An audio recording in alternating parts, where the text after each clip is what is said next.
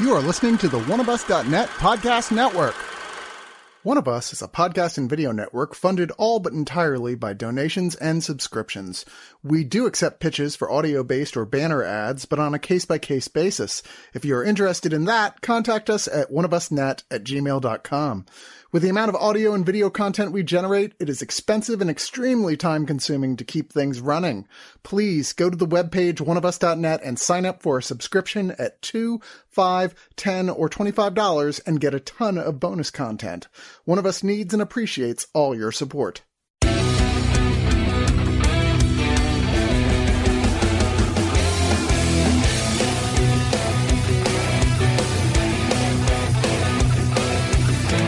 The Continental, from the world of John Wick, tells the backstory of how Winston Scott's, played here by Colin Waddell, in an alternate history 1970s, where he takes on the current proprietor of the famed New York hotel, Cormac O'Connor, played by Mel Gibson, and came into his position as the manager of the New York branch of the Continental chain of hotels, the safe haven for legal assassins, on the grounds of which no business may take place, that we witness in the John Wick films starring Keanu Reeves.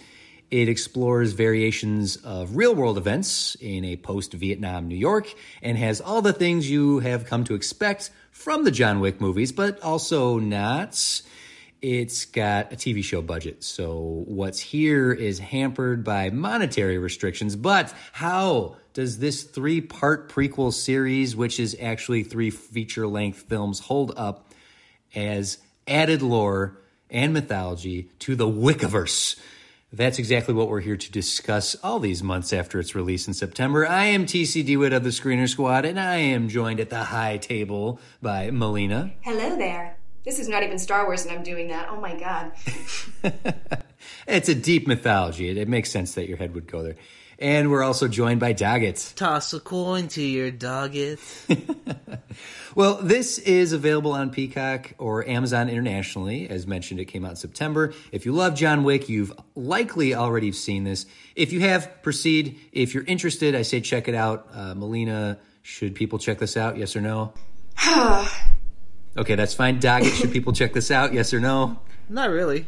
Okay, good. That's the simple review. We're going to go spoilers from here. So there you go. If you don't want to listen to us spoil everything. I mean, have you seen Pennyworth? Kind of the same thing. I'm sorry. What's the full title of that show, Doggett? Don't be disrespectful. No, that's revisionist history. That's not what it was always called. They changed the title 2 years ago. Because no one was watching it. That was a prequel to Gotham. You will all respect it. Well, let's start here. What are your 2 feelings about John Wick? And is this the spinoff we needed or you wanted? The 3 movies as a season of television. The old Sherlock. The old Sherlock method. Melina, what are your thoughts on the John Wick movies, and did you want this spinoff? I am a massive fan of the John Wick movies. I mean, they definitely vary in quality for me. I think my least favorite is probably the second one, which is still to say, I love it for all of its ridiculous goofiness. My least favorite moments in John Wick 2, I think, are astronomically better than I think the best thing in this series, which I'll admit, I was looking forward to just based on my fandom. I went into it with hope, and I'll admit a little bit of expectation, and those were pretty quickly dashed. Damn, the worst John Wick 2 scenes were better than all of Mel Gibson's scenes? What a shocker. Hamming it up here is Cormac, the head of the Continental, previous to Winston. Doggett, do you like the John Wick movies? Oh, I love the John Wick movies. You know, that they are a staple in all brown people's households. We do consider you white people wild for going that crazy over animals. You know, you guys are a wild bunch. Personally, you would just get a new dog, but that's just me. But I do love the John Wick movies, just a ballet of violence. The jerk-off thing all critics say about the John Wick series. You know. It's a fun time. It's a fun, sexy time for the whole family. Yeah, I'm with you guys. I like the John Wick movies. They are this amazing, darkly funny and violent action thing that is unique to American cinema. Obviously, we can go to the Eastern cinema and see action movies that have been doing this for a hell of a lot longer than John Wick. But what I like about John Wick, particularly Keanu Reeves, and that Keanu Reeves works so damn hard, and that those movies work so damn hard to show us the action without editing it. That, yes, there's editing. It's a movie, obviously. But the action is so well crafted and it's so well filmed that you get to witness it. That is the reason to watch John Wick, is the choreography of this bullet ballet, and just you laugh at the horror of it. And the mythology has grown out of the success of that first movie. That first movie came out of nowhere, blew up. People were like, shit, yeah, more of this. And so they gave us more of the action, but they went out of their way to expand the mythology and the lore of this strange world of assassins. I think to its detriment. I think the mythology of the John Wick universe has gotten too much. And I think that goes as far as the end of the second one, when he's in Central Park and he's told he's excommunicado, and everyone in the park is an assassin now. This world is a hell of a lot bigger than I thought it was. Are you saying not everyone in New York can fuck you up? Are you that confident? Are you that confident right now? Do you want to say that? You're going to challenge the entire East Side right now? Go ahead. I dare you. Well, it is funny that you bring up that your biggest qualm with the John Wick series is that it goes too far with the mythology, or maybe goes too deep with it or too broad with it. I think one of my biggest criticisms about the Continental is at the end of it, I just thought, okay, well, that didn't add enough to the backstory of this world. This didn't add enough to the lore for it to end up feeling like it was ever really necessary. It's the equivalent of the first 20 some minutes of the Rob Zombie Halloween, where it's like, well, here's how this whole thing happened with him. And I'm like, I don't give a shit. Yeah. I didn't need to know that. Nah. When Bilbo Baggins solves but the little gremlins riddles. The riddles in the dark. Well, that actually happened in the book. Come on. That was some great shit. And I assume the equivalent of something like that happened on this show. We saw it a very long time ago. I'm trying to remember more details about it. Well, let me put it simply for you. Francis, who is Winston's brother, steals a coin press, and in doing so, he is punished for it. He is killed by the end of the first episode by Hansel and Gretel with some wonderful Lord Fauntleroy haircuts. And Winston needs guns, lots of guns. Oh my God. To go up.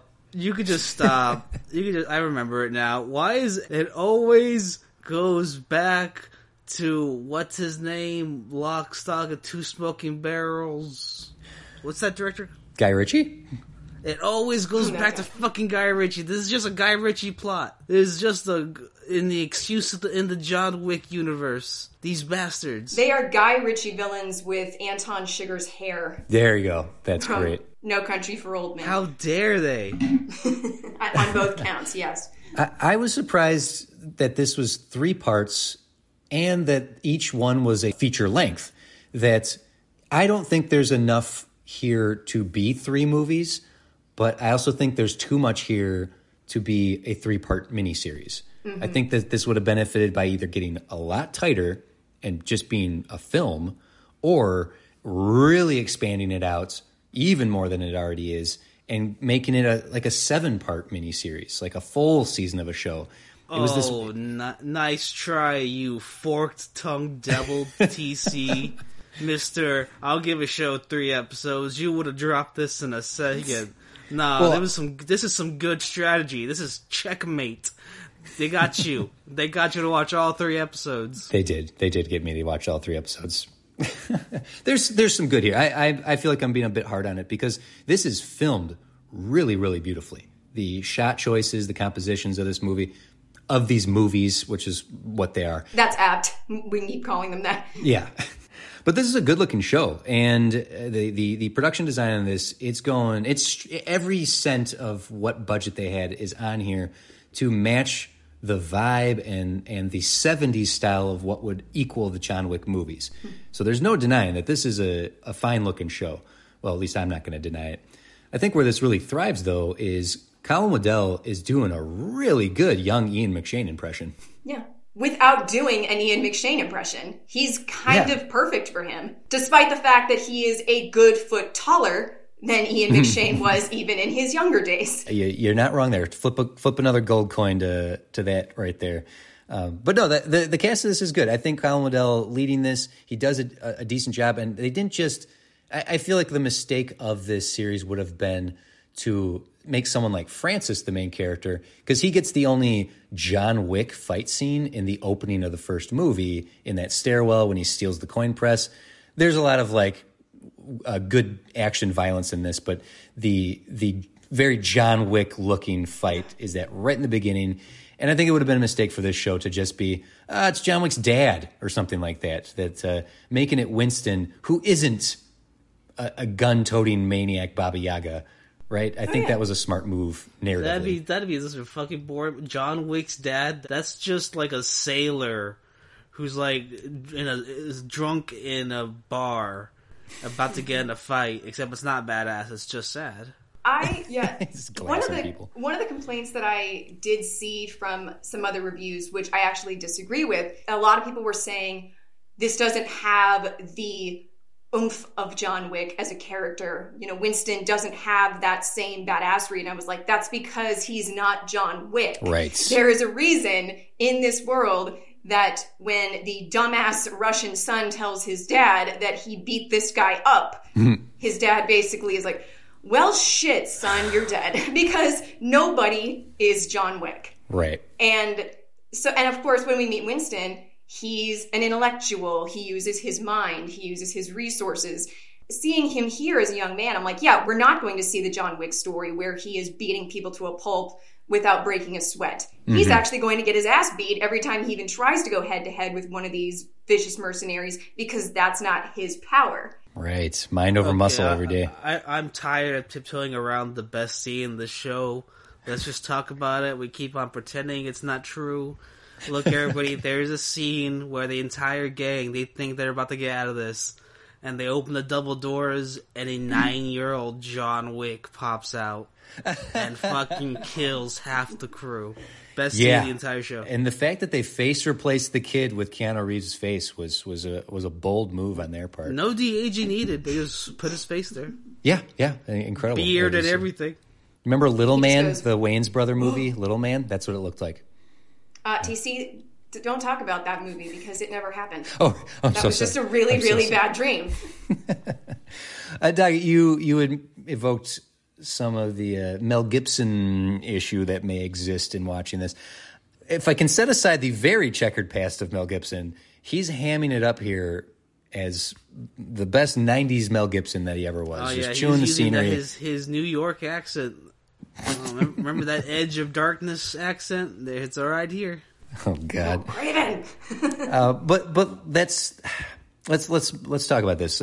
Mel Gibson being in here, he does come with baggage because of his very sordid history, and there are going to be people who are just going to avoid this on principle. This is tough because it's you're walking on thin ice, and I'm not going to sit here and forgive and defend the man, but he's in this. He plays the villain rather well.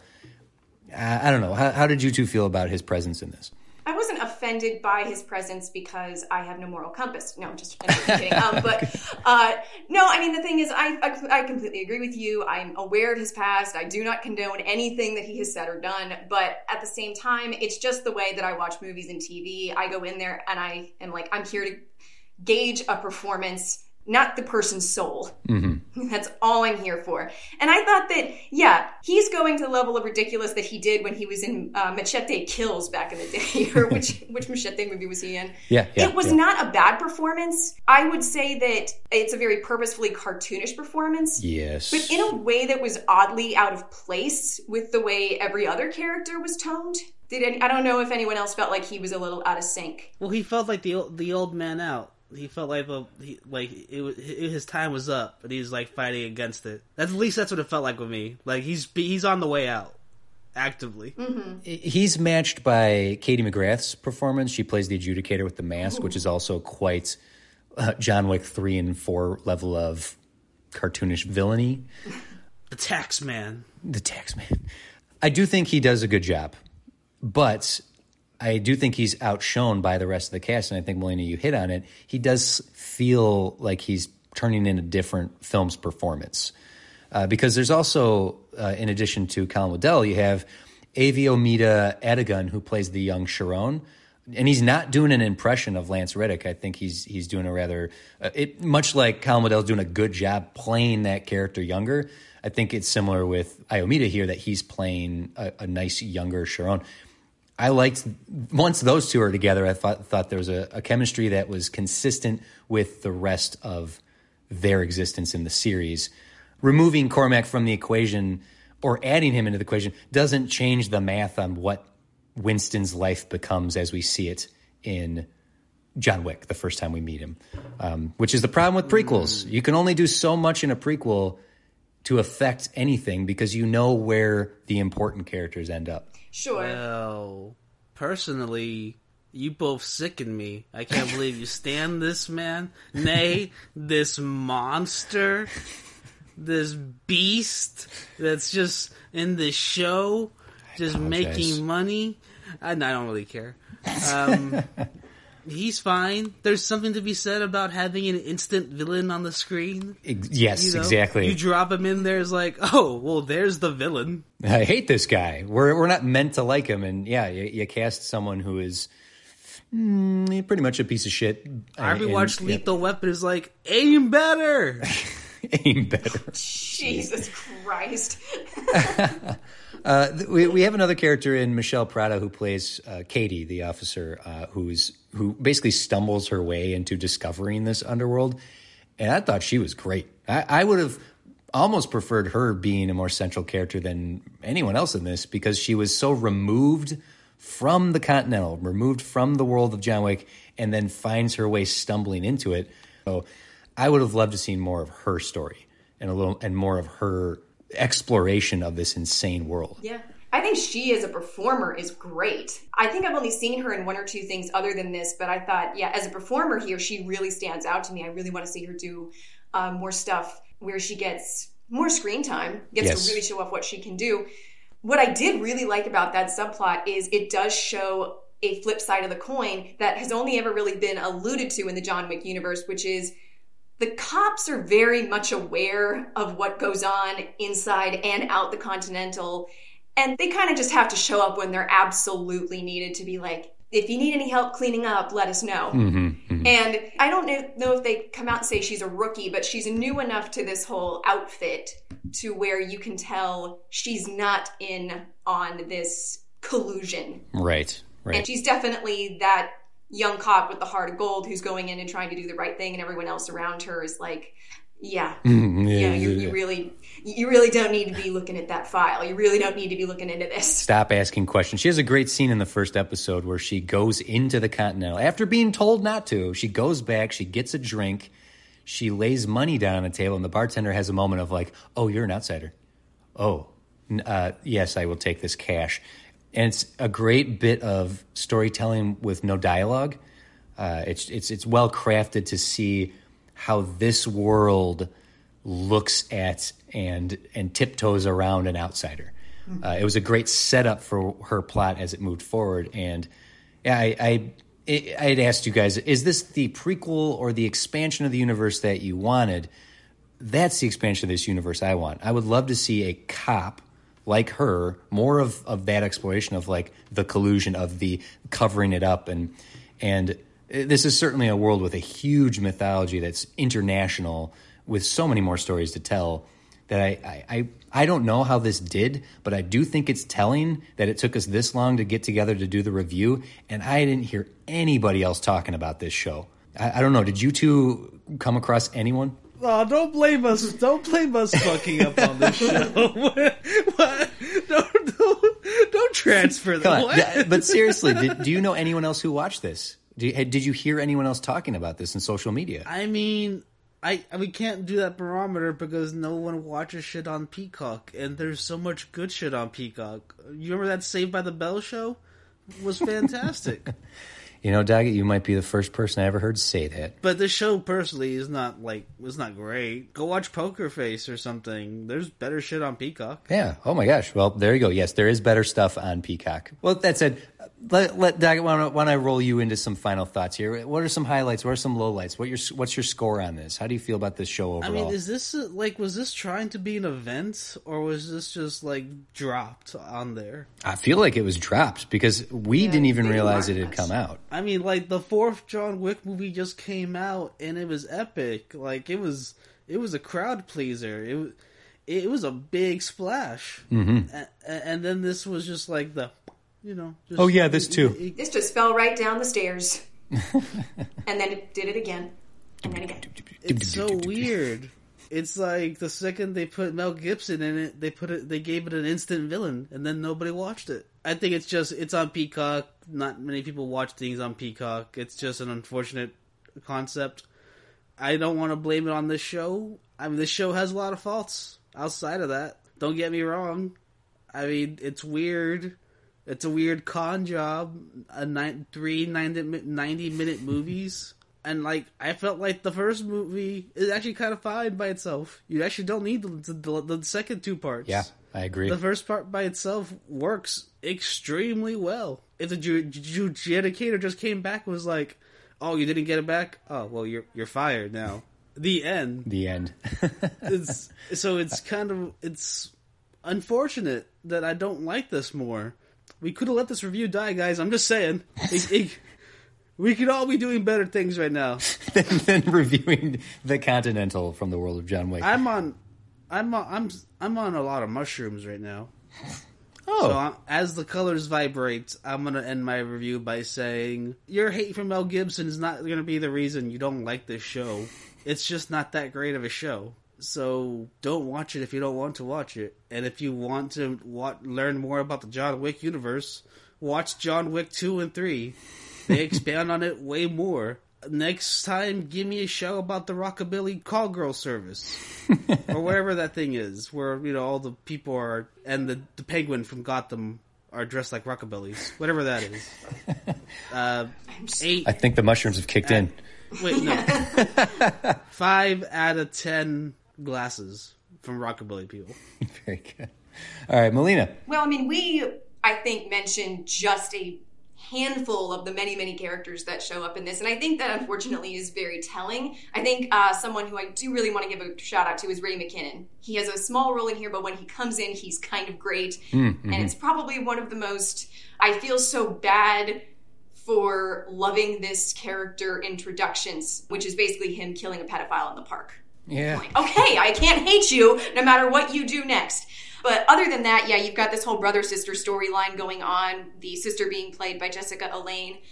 And if there is a major flaw that I have with this series, it is the fact that not only is that character's story almost just completely erasable, but it's an example of how they actually got people who clearly have no idea how to fight or have never done martial arts. Because you said that one of the joys of watching the John Wick movies is you get to see some of the most incredible fight choreography in your life. It's jaw-dropping. Here, not only is the fight choreography sparse, and when we do get it, it's pretty unmemorable, but there are points where she's fighting in particular where I'm like, this is just bad. Like, this is clearly someone who's going this quickly, and if anyone can't see what I'm doing, I'm moving my arms very slowly and robotically, and they sped the camera up about 3 times faster than they should have, and it looks awful. This is very good looking, like you said. It really does nail home what a cesspool 1970s New York was. Other than that, I watched this 2 weeks ago. I've really not thought much about it since, and unfortunately, other than Mel Gibson's just kind of ridiculously outlandish performance, there's really not much that I can remember about it off the top of my head. Not something I can say about any of the John Wick films. This is easily the weakest addition to that world, and I very much doubt that we are going to see a second season of it. If they decide to do more spin-offs, which I know that they're gonna, I really hope that Chad Stahelski and David Leitch and the 8711 guys are more involved than they were here. Mm-hmm. Their absence was noticeable, and their presence was missed. I give this just a 5 out of 10 golf puns that no one ever needs to make ever again. Just echoing what you two said, I agree with a lot of what's being said here. I think if you like John Wick, watch this, but don't expect the bombastic, stylized movies. Those are multi-million-dollar movies. If you're a casual watcher of series, skip this. This is not going to scratch any itch that you have or that you're hoping it will. But yeah, if you are loving the John Wick movies and you want just that little bit of sprinkling, it's a spin-off comic. There's just not enough here for me to be like, oh shit, this is such an excellent addition. If you're going to do a John Wick marathon, add these in. I think just that first episode, Doug, you hit it on the head. That's the best one. There's good story through the second and the third part, but it's just somehow not enough, and somehow too little for what it is. So, yeah, I'm disappointed by this. I really wanted this to be cool and good, and while it does look very good, and I think the cast is strong across the board, narratively, mythologically, like the legend of this universe is just not expanded upon in the ways I had hoped for. So I am also going to give this a 5 out of 10 bowl cut haircuts on your twin assassins. If only she had a bowl cut too. That would have been actually kind of awesome. This show was really boring. I was like, I'm about to kill a dog really soon. Whoa. To shake things up. Oh my Just God. to shake things up. You can send your emails to Chris at oneofus.net to complain about dog at murdering a dog. There you go.